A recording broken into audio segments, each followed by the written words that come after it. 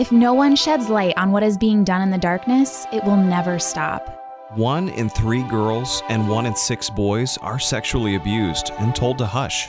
Breaking the silence is the first step to healing. Healing is a lifelong journey. Find your voice. Your story matters. Pain put me into hiding. Purpose called me out. May the silence be broken. Thanks for listening to the One Voice podcast. It's a safe place for conversation on relevant topics with real-life stories to encourage and inspire you along life's journey of healing from sexual abuse. I'm Mary O'Brien with Nicole Braddock Bromley. We're so glad you're here to listen in to the conversation we recently had with Nicole's good friend, Jody Plauché, an outspoken male survivor of child abduction and sexual abuse. Hello? What are you doing? I'm driving, so give me a minute to find a place to park. Okay. Let me hear that Louisiana twang. You think? A little bit. Awesome. All right. You ready? Okay. I don't know. Have you heard any of my podcasts yet? Not yet. Jerk. Someone didn't send me a link. Oh, please. All right. I'll send it forthcoming. Hey, but you probably know, I do it with my friend Mary. I do know you had a co-host. Yeah, so she's with us. Hello, Mary. Hi. I'm just sitting here like a little fly on the wall, cracking up at you, too. I've told her some stories, Jody. Uh-huh. Anyways, okay. Well, let's get started. You're being recorded. So. Okay, do you edit this? Yeah. Yes. It's not live. Okay. So we'll probably talk for a half hour. So if I say something stupid, take it out. Absolutely, for a small fee. Those are the only pieces we keep in. All right, Jody. So, Jody, you and I have been friends for years and years. You and I have actually been friends since I started speaking publicly. I met you in Pennsylvania, and you were an advocate there. And I was so, in a weird way, excited to meet a male survivor of sexual abuse who was outspoken like you were and just courageous enough to share your own story in front of crowds like I was. And so I was just hoping to have you on today, Jody, just to share a little bit more of your story with our listeners. I think sexual abuse is something that's so hard to talk about in general for all of us. But personally, my belief is it's even harder for a guy to talk about. And so, first of all, I'm really proud of you. And I know your story's been heard on numbers of TV shows and on ESPN. Your whole story was aired recently. What was that show, the clip on for ESPN? It was ESPN's E60. Yeah. And it's on YouTube. You can go watch it or you can link it. But yeah, that actually was the kind of a funny story how that came about. I want to get back to how we met and what I was doing in Pennsylvania and how I got there, but I was following the Jerry Sandusky trial through Rick Riley on Twitter, and that's how I'd get my news updates about what was going on, because that's, Penn State. I was in Pennsylvania. And then all of a sudden one day Rick Riley said on Twitter that if I get to 100,000 followers, I'll write a story on one of my followers. What's your story? So in 140 characters, I was like, kidnapped, sexually molested, my father shot and killed kidnapper. So I get an email a couple of days later saying, okay, tell me more. Well, finally, after about a month, I get an email saying Rick chose you. He wants to talk to you like 8:30 in the morning tomorrow. I said, all right, great. Well, Rick initially said that the article would be like on his website or his blog post. Well, once he got the whole story, he decided, or he pitched, I guess, to ESPN. So it was on the very front cover of ESPN.com the next day after Jerry Sandusky was found guilty. Wow. And basically his article was saying that, Jerry Sandusky was found guilty, but he may have gotten lucky because this is what happened to another child molester. He got shot and killed, and eventually my dad, it was filmed on TV. The news cameras were right in front of it. And eventually, after a year and a half, 2 years, my dad pled no contest to manslaughter, and he got sentenced to, I think, 5 years probation and 300 hours community service. Amazing. I mean, that's unheard of. But backtrack a little bit. I mean, so your dad, he shot and killed your abuser right on live television. But backtrack a little bit before that. This was your karate teacher. Okay, yeah, I was in 5th grade, and I remember I got this flyer to take karate. Well, I had no interest in taking karate, so I balled it up and I threw it in a trash can before I walked out of the classroom. Well, my little brother was like in 2nd or 3rd grade, so he also got the same flyer. Well, he brought that home and gave it to my mother. Well, I was already playing football, basketball, baseball, and soccer. So my plate was full.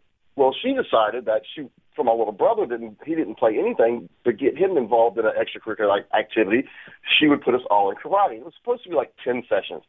So we go take our first session. Everything goes fine. We go take our second session. The teacher never shows back up. So the original teacher, fled, just took the money and ran. Well, a couple months later, she gets a phone call from another karate teacher in town, Jeff Doucette. That's the guy that eventually sexually abused, kidnapped, and got shot. We started taking karate with him. Well, after a few lessons, he was like, hey, look, we fight in competitive tournaments, like in a Karate Kid. This was before the Karate Kid came out. I'm just saying it was like those tournaments.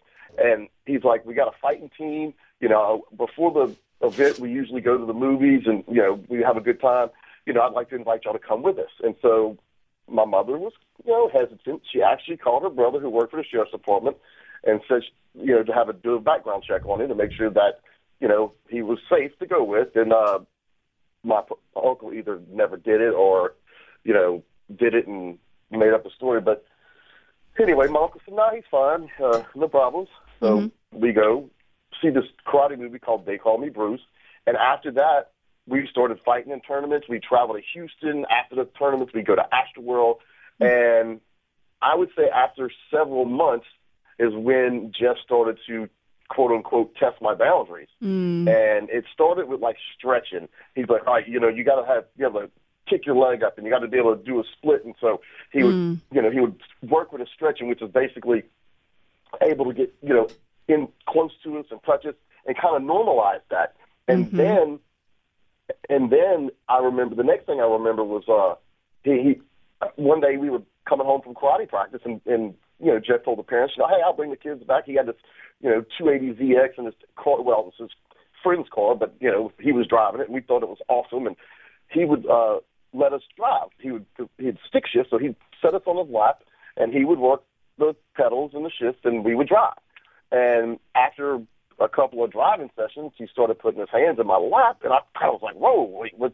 And then he'd move them. But that was just his way of testing my boundaries and gradually working his way to where, the grooming process. Absolutely. Yeah. It's almost like he had a handbook. And I saw one of Jerry Sandusky's victims on one of the news shows, and, he mentioned how Sandusky would let him drive the car and put his hands in his lap. It was the same thing. Yeah. Yep. My stepdad did that same exact thing, Jody. I think it is really common because if it was just dramatic and out of the gates doing something crazy all the way to the extreme of boundaries, we probably would have told. We would have known that it was wrong, but it's the slow, gradual process, like you're talking about, that creates this, gray area and confusion for a kid. And a lot of times, and this is why I hate ticklers, a lot of times, like let's say you're a molester's tickling a child and grabs their private parts to test their boundaries, and the kid's like, what are you doing? You just touched my private parts. They can go, it was an accident, it was a joke, and then they just move on to another kid. So that's why they do it gradually, because they got a lot invested. I mean, that's why once they do finally get a child that's a compliant victim, that they'll be with that child, 2-3 years, or until that child grows out of the prepubescent stage and goes into puberty. Then they'll basically trade them in for what they like. That's so sick. So did you, growing up, and I know you're very outspoken about this, so I know I can go there with some hard questions, but did you then later in life look back and have any shame about your responses or wishing that you had responded in a different way, feeling guilt for that? None of this is your fault and you didn't deserve it. No child should ever go through this, but is there a part of you that struggled with that later? And if so, how did you deal with that?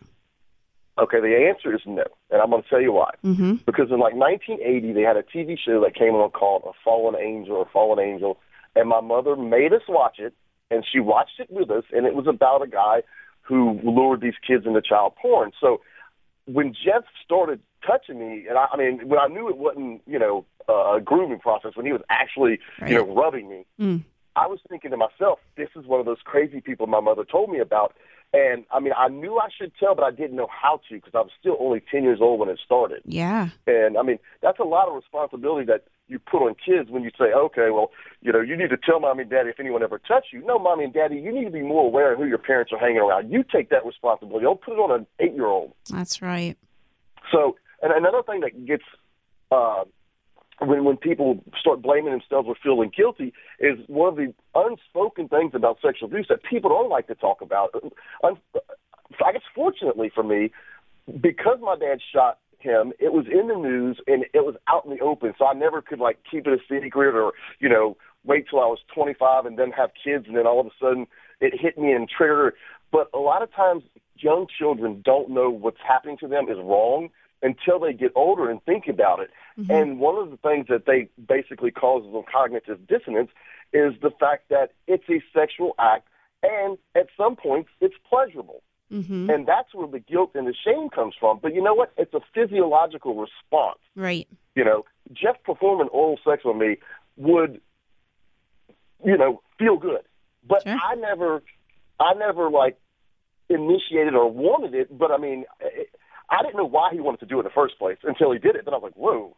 But my body responded the way a human body responds. Right. But luckily for me, I never internalized that and felt guilt about that because I had known beforehand that Jeff was this bad person. You knew it was him that was putting this on you. Right. Yeah, that's good. Yeah, I think I hear a lot of survivors that say, well, I wish I had said something or done something differently so that it didn't continue. So, that's why I asked that question. But I am so glad that you had that sort of understanding growing up because I think that saved you from a lot of the shame that a lot of survivors really do struggle with. Oh, absolutely. Mm-hmm. What do you think about, when it comes to being a male survivor? Do you think that there's certain hurdles that you have to overcome in addition to just being a survivor, being a guy? Do you think there are different things? Does it affect a man differently as he goes through his healing than a woman? I don't know, but what I can tell you, one of the things that I've experienced, my experience, is I'm not calling these people ignorant, but the ignorance of people thinking that, I was molested by a man, then it's going to make me gay. Yeah. So one of the questions that, people have asked about me my whole life is, are you gay? Or they're not asking me, they're asking other people, is he gay? Wow, really? The fact that I'm 45 and single and baby talk to my cat all the day long doesn't help. But, I was straight before Jeff molested me, and I was straight after Jeff molested me. Uh-huh. Yeah. I tell people all the time when they question, I said, look, I know for a fact. I said, Jeff made me perform a homosexual act, and I didn't like it. So I know I'm not gay. Wow. Do you think there's anything else that you feel like would be different for, or maybe not just for you, but for other guys you've met, in the past few years as an advocate, guys versus girls and their healing process? Do you see any differences? I imagine there's always, there's differences in, rape is rape, but if you're raped by a stranger versus raped by someone you know and trust, there's differences in the healing process. Yeah. Somebody raped by a stranger, they're going to have issues with security. Somebody who's raped by a friend is going to have issues with trust. So, everyone heals differently and heals in different ways. I mean, there are certain things that help. Like I said, my mother basically was my support system. I was able to talk to her, and I did go to a professional psychologist, I think it was, for maybe 6 months because they made me. They said that you have to go for the court. They had to show the court that, I had gotten treatment. But the psychologist or psychiatrist, whichever one, told my mother after about 6 months, he doesn't need to be here. He's fine. Oh, wow. That's so similar to mine, too. And did you end up going later, or do you feel like you had a good support around you to a point where you didn't need them? I dealt with it then, and I've never looked back upon it. The one thing that really changed my life to make me want to be an advocate and speak out is when I was 18 years old, we got contacted by a producer from the Geraldo Rivera talk show that wanted me and my father to come on and talk about our case. And so I was like, hey, free trip to New York City. And so I went and did the show. Well, a couple of weeks later, I got a phone call from one of the detectives at the sheriff's department who worked on my case, and he called me up and he said, look, I want you to notice this is going to be in the papers tomorrow. He said, we arrested this pastor who were molesting these two boys, and one of the kids, he came forward after seeing you on the Geraldo show. Wow. And, yeah, that's when I realized, wow, I can make a difference. I can take something bad and use it for good. Mm-hmm. Wow. Yeah, that's really powerful. And I'm so proud of you. I mean, for you to come out with your story, and it's just amazing. Anyone that I tell your story to, they're just like, their jaws hit the floor, going through that grooming process and being raped by your karate teacher who everyone in your town loves, then being abducted and taken to another state. I mean, and then of course, when he had taken you to California, how did you end up getting found? I think he basically gave up. We were running out of money, and he actually had mentioned something like you hear about the human trafficking now. He actually asked me, do you think it would be possible if I contacted somebody and maybe like they could pay me so they could be with you? I mean, he had suggested it at that point. Wow, and I was like, I didn't know that, Jody. Wow. Well. Yeah, I was saying a lot of times people want to talk about the shooting, but yeah, I mean, he had actually gotten to that point, and I was like, absolutely not. And then he called my mother, and he was making these demands, saying that he was in New York and that she needed to meet him there. But we were in Anaheim, California, and he called collect. Well, I think actually I made the phone call. He told me to call my mother because they had been fighting or something, but. My mother had the police listening in. They were all at the house recording all the phone conversations. And my mother asked, he called collect. Now, if you're kidnapping somebody, you do not, let me just give you tips, don't call collect. So we called collect, and my mother asked for time and charges. For those people who were of this younger generation, that's when you would make a long-distance phone call. And the other person who was receiving the phone call paid for it. Yeah. And after the call was over with, the operator came back on and told them, it was a 15-minute call and it would be like $300. So that was what time and charges were. Well, whenever the operator came back to give my mother the time and the charges, the detective got on the phone and said, look, this is an active kidnapping investigation. We need to know the exact room, the exact town that phone call came from. And so that's how they were able to find out where we were.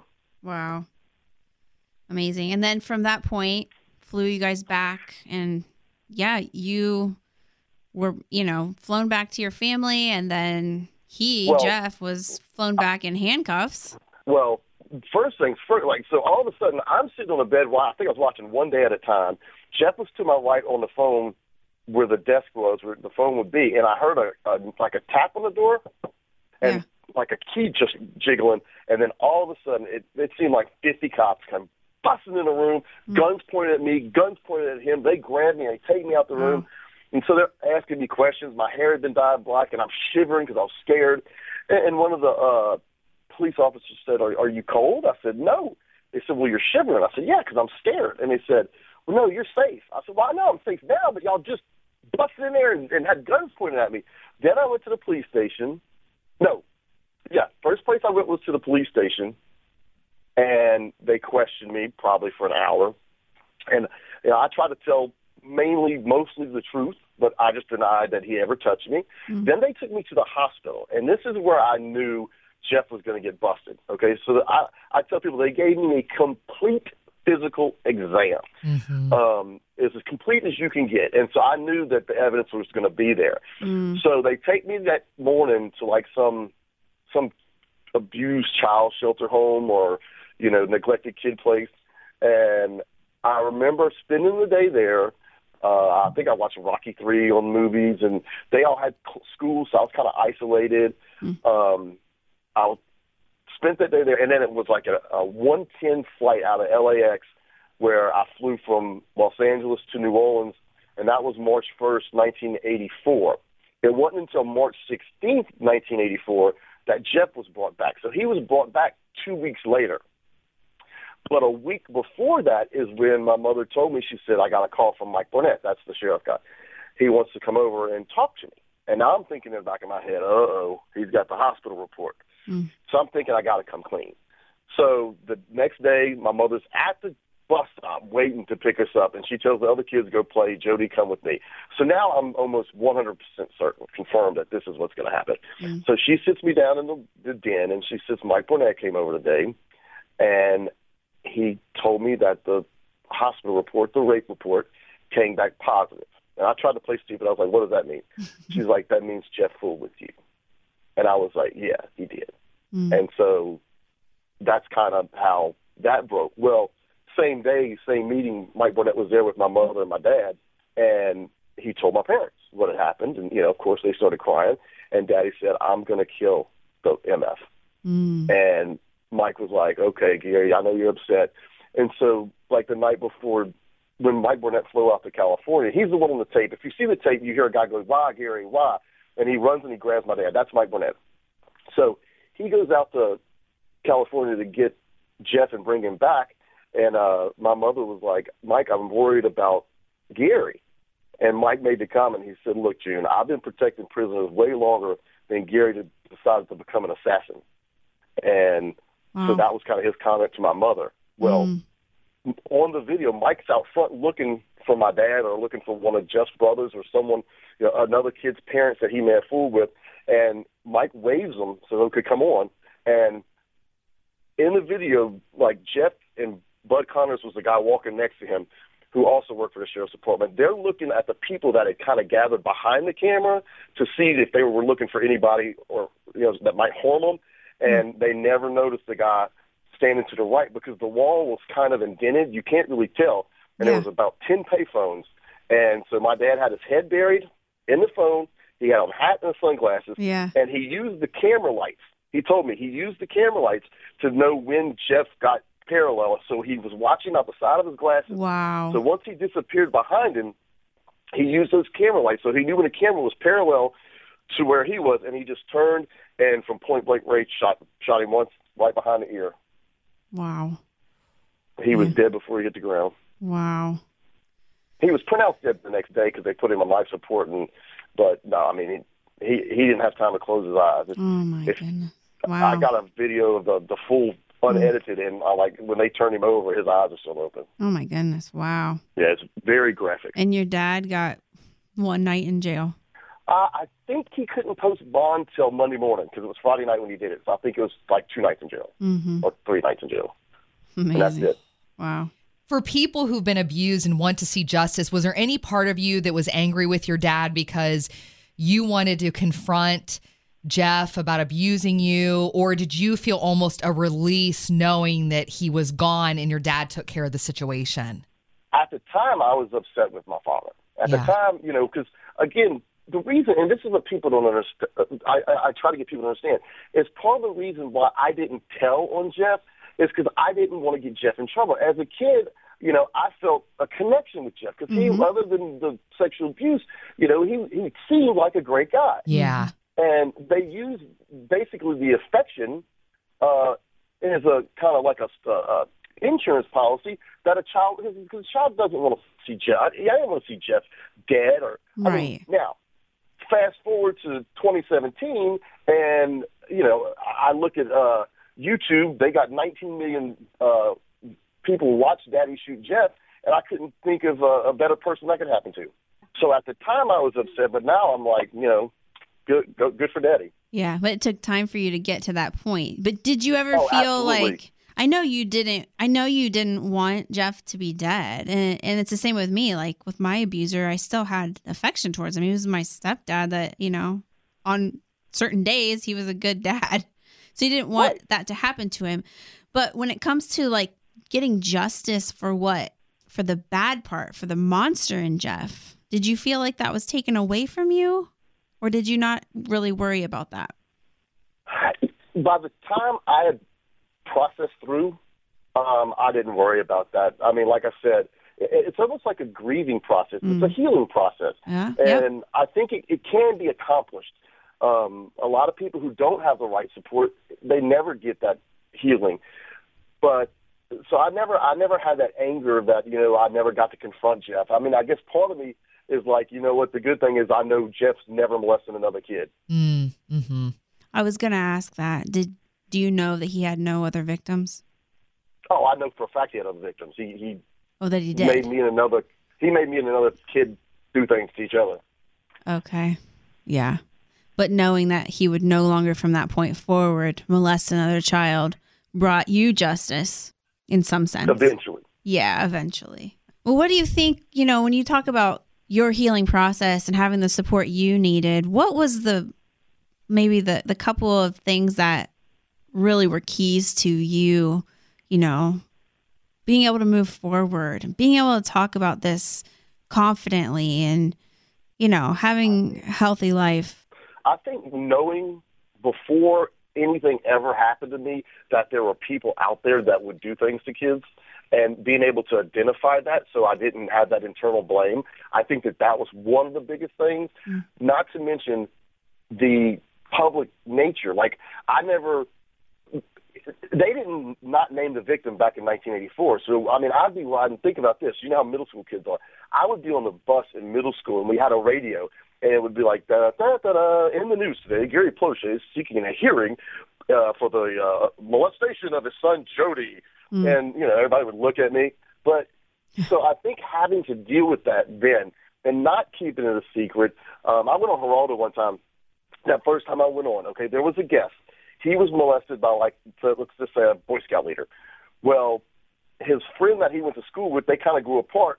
Well, fast forward, she's getting married, and she has a young son, and he finds out that it's the child molester that molested him is marrying this woman, and he knew that she had a child, and he didn't say nothing. And then he molested the little boy. Aww. And so he has to live with that guilt. So yeah. I was lucky. I never had that.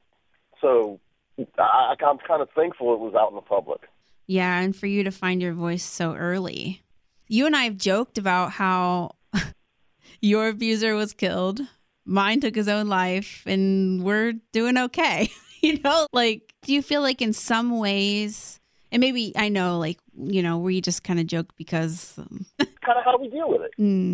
But do you think that not having them around, do you feel like, and not that that's ever going to be a real thing, but, if they're put in prison 100%. For life, does that bring more healing for a victim to not have to see your abuser? I don't ever have to see my abuser, that one. Right. I'm not going to go to the Walmart and run into Jeff. Yeah. So I think that definitely is, because the first thing that I would think of is who is he molesting now? Mm-hmm. I've got a friend of mine who calls me about every 6 months, and he was sexually abused when he was younger, and he wants to confront the guy. Now, he doesn't want to go kill him. He doesn't want to go hit him with a baseball bat.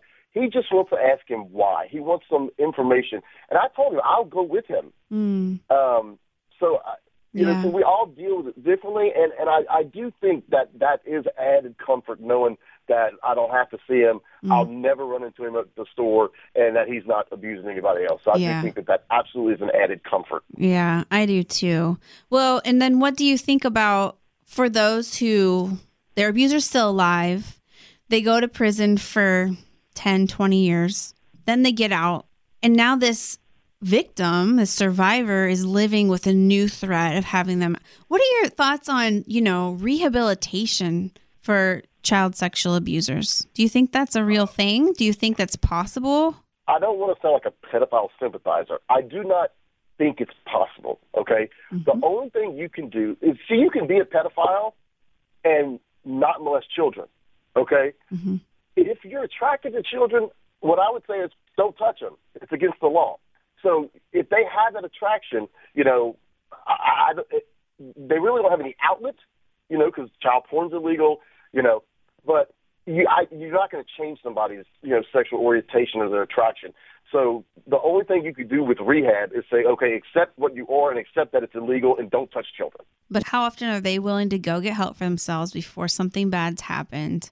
I just think that's so far and few between. It's normal. That's their norm. They're like, oh, I'm not hurting a kid. So that's kind of the dilemma. So when a child molester or pedophile, someone who's attracted to children, ignoring your sexual urges is kind of tough to do. Mm-hmm. So if they commit the crime, they got to do the time. Mm-hmm. I know that sounds cliche, but... Well, I think that's just the truth. But sadly, they often don't get enough time. And that's my fear, is then they get out and we have these survivors who are now going through a lot of pain because they have fear of seeing this person again. This person's not healed. They're probably going to hurt somebody else again. I feel like our system isn't really working. No, our system does not work well when it comes to sex offenders. And we're talking about children. I'm not even talking about, the Stanford swimmer who, rapes an unconscious woman at a party and gets 6 months and committed down to 3 months and because the judge doesn't want to ruin his life. Really? Right. Way to stand up for a rapist. Good job, Judge. And that happens every day in the system. What, in your opinion, will it take to stop sexual abuse from being as rampant as it is? You think it's going to be that justice system changing and giving abusers the time that they deserve? No. More advocacy? No, I think parents need to become as paranoid as I am, and that'll stop it. Well, not stop it. I mean, that will reduce it, I believe, because if parents, it's sad because I tell parents, if someone wants to spend more time with your kid than you do, that should raise a red flag. Okay? I'm single with no kids. I don't volunteer. My little brother lives directly across the street. Okay? I do not volunteer to take his kids to dance practice, soccer practice, swimming practice. Now, they might call me up and say, hey, look, are you going to be around this evening? Can you go get Charles from swim practice? And I'll say, okay, if I'm available. My older brother is the same thing. Hey, look, can you bring my kid to soccer practice? Or the other day he called me, can you come pick Bentley up because we're going out of town and my mom's going to watch him for the weekend. I'll go do that. Yeah. But I don't go, hey, when's soccer practice? Come on, Charles. I'll bring you. Nah. Yeah. See, you need to be, parents need to be paranoid like that. Parents, when someone's like, hey, I'll bring Charles to soccer practice, they think, oh, great, I don't have to do that. That frees up 20 minutes of my time. No. Be very careful who your kids are with. And ask questions, right? And definitely ask questions and talk to your kids. I mean, I'm not saying don't teach them or don't educate them on safe and healthy touching. I absolutely would. You can start reading books when they're, pre-K. That way it doesn't seem odd to them. I mean, make it part of, you teach them stop, drop, and roll. Why not teach them no, go, and tell? Right. But I wouldn't put that emphasis on the kids that you need to tell mom and daddy if anyone ever touches you. No, mom and daddy, you need to keep your kid away from people who might touch them. Now, I understand. It's family members, it's coaches, it's clergy, scout leaders. It's people who put themselves in a position to be around children because they got to be around children to have that access. Yeah. So those are the people you need to tricky. be aware of. Yeah, they're tricky, but you're right. We have to be on guard all the time, even if it's your best friend, even if it's your brother. Yep, I know that. I'm not accusing my brothers, but I'm just saying. I mean, I don't trust anybody. Yeah. And is that a horrible way to live? Probably. So there you go. If people ask me how it affected me negatively as an adult, I don't trust people. I just don't. Yeah. Well, that's the same for me. That's always been my answer. I think trust will be the biggest thing that I'll struggle with for the rest of my life. And is it something that I try to get through? Yeah, definitely. But it's also something that I'm just going to be okay with because I know what happened to me. And in some ways, it's made me smarter. Absolutely. Well, this is good. You're so smart. Well, I can't wait to read your book. So if there's one main message from when you speak and when your book comes out, what is the biggest message you want to give? Is it to survivors or is it to caretakers? When I put my speech together, I kind of tell it from the standpoint of the phases of sexual abuse. So I'm educating those who are hearing me. Mm-hmm. But also it is aimed at survivors and it's aimed for healthcare workers. Because my main message, and I told ESPN when they came down to do the E60, I said, this has to be in there, is that with the proper support, you can be okay. Most people, and the letter that I was reading on Facebook this morning was saying that, all the people who were victimized sexually as a young child were scarred for life, and, you triggered them and traumatized them. And that's what made me go see that, because I don't feel that way. Yeah. I feel that you can be okay. Yeah. I'm not scarred for life. I didn't even have a bad childhood. I had a screwed up year, but my childhood was great. Oh, so I think that's my good. Message. Yeah, that you can move on with the right support. And you didn't even go through professional counseling except for right away when you were 10. Right. So what did that look like? What did your support look like? Your mom?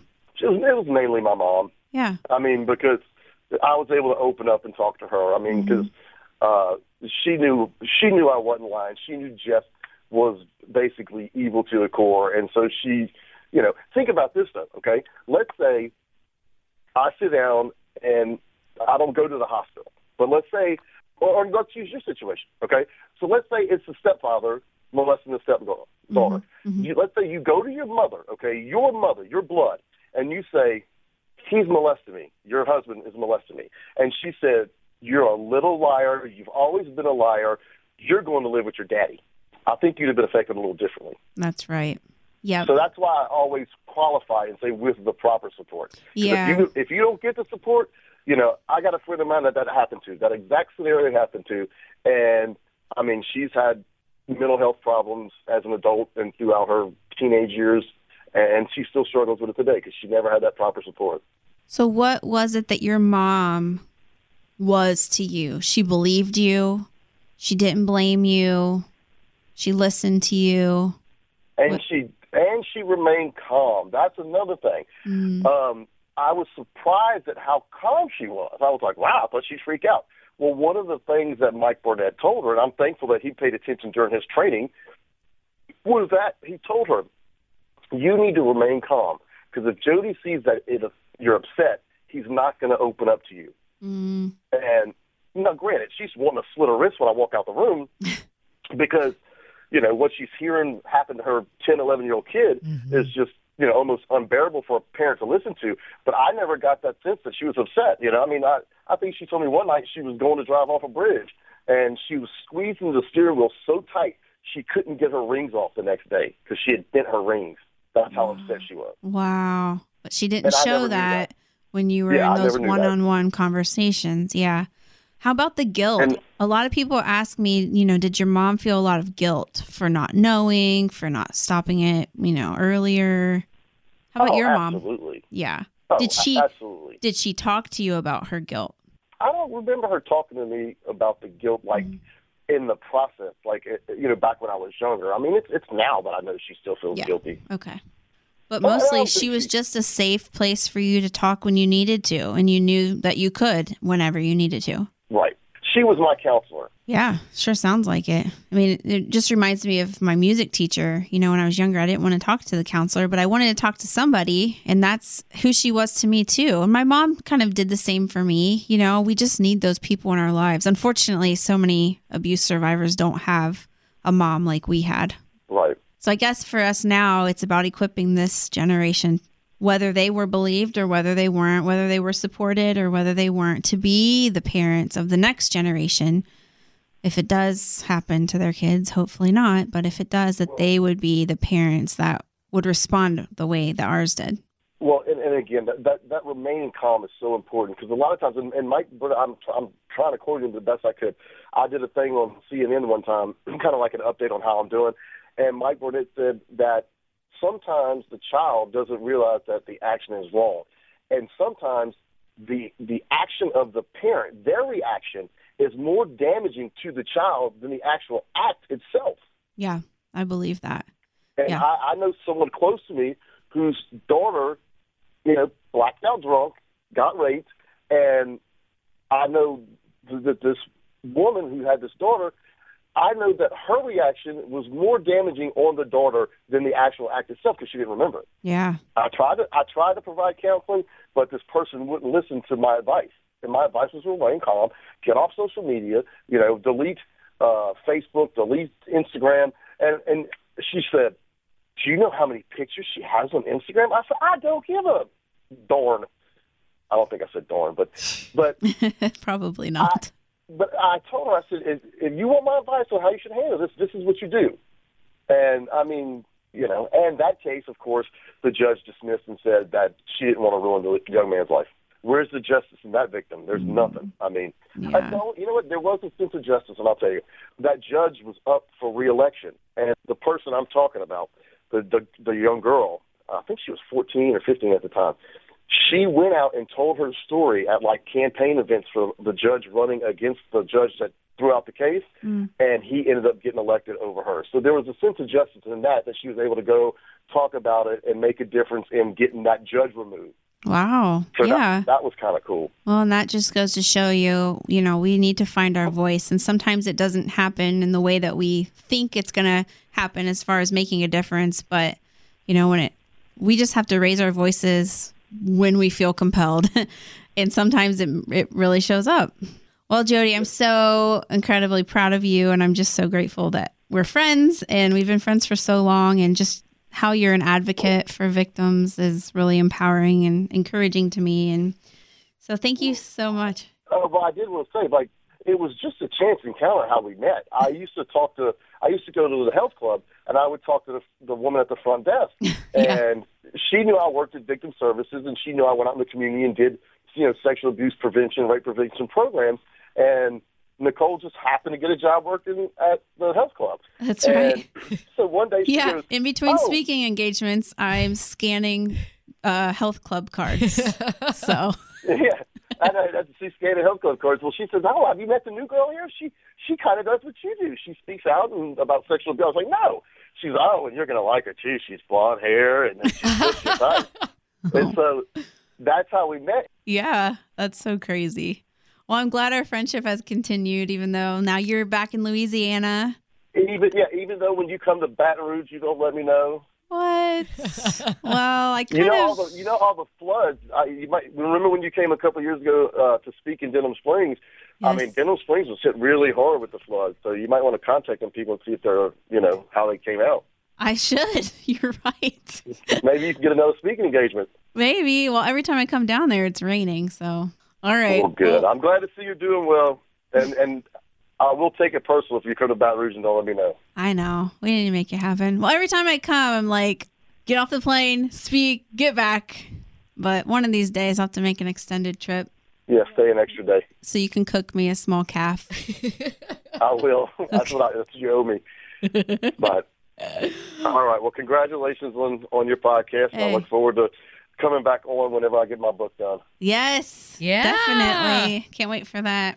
All right. Well, thanks, Jody. Enjoy your drive. All right. Take care. Bye. Bye. As Jody mentioned, it's up to parents to protect their children from perpetrators. At One Voice, we believe that education and empowerment is key to prevention. This month, we're partnering with Damsel in Defense to provide resources that will equip your family with tools to start critical conversations and raise your children's awareness without teaching them to be fearful of everyone around them.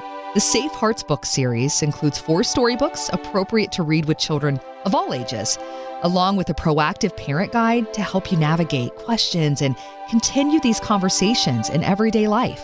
The time to change these statistics begins now and in your home. Go to our Facebook page by searching for One Voice, spelled all together as one word, or link to our Facebook page from our website, iamonevoice.org. And this is pretty cool. A portion from every purchase will be donated to our cause, thanks to you. And be sure to tune in next time as we hear the story of another dear friend, Kendra, a survivor of child sexual abuse and sex trafficking.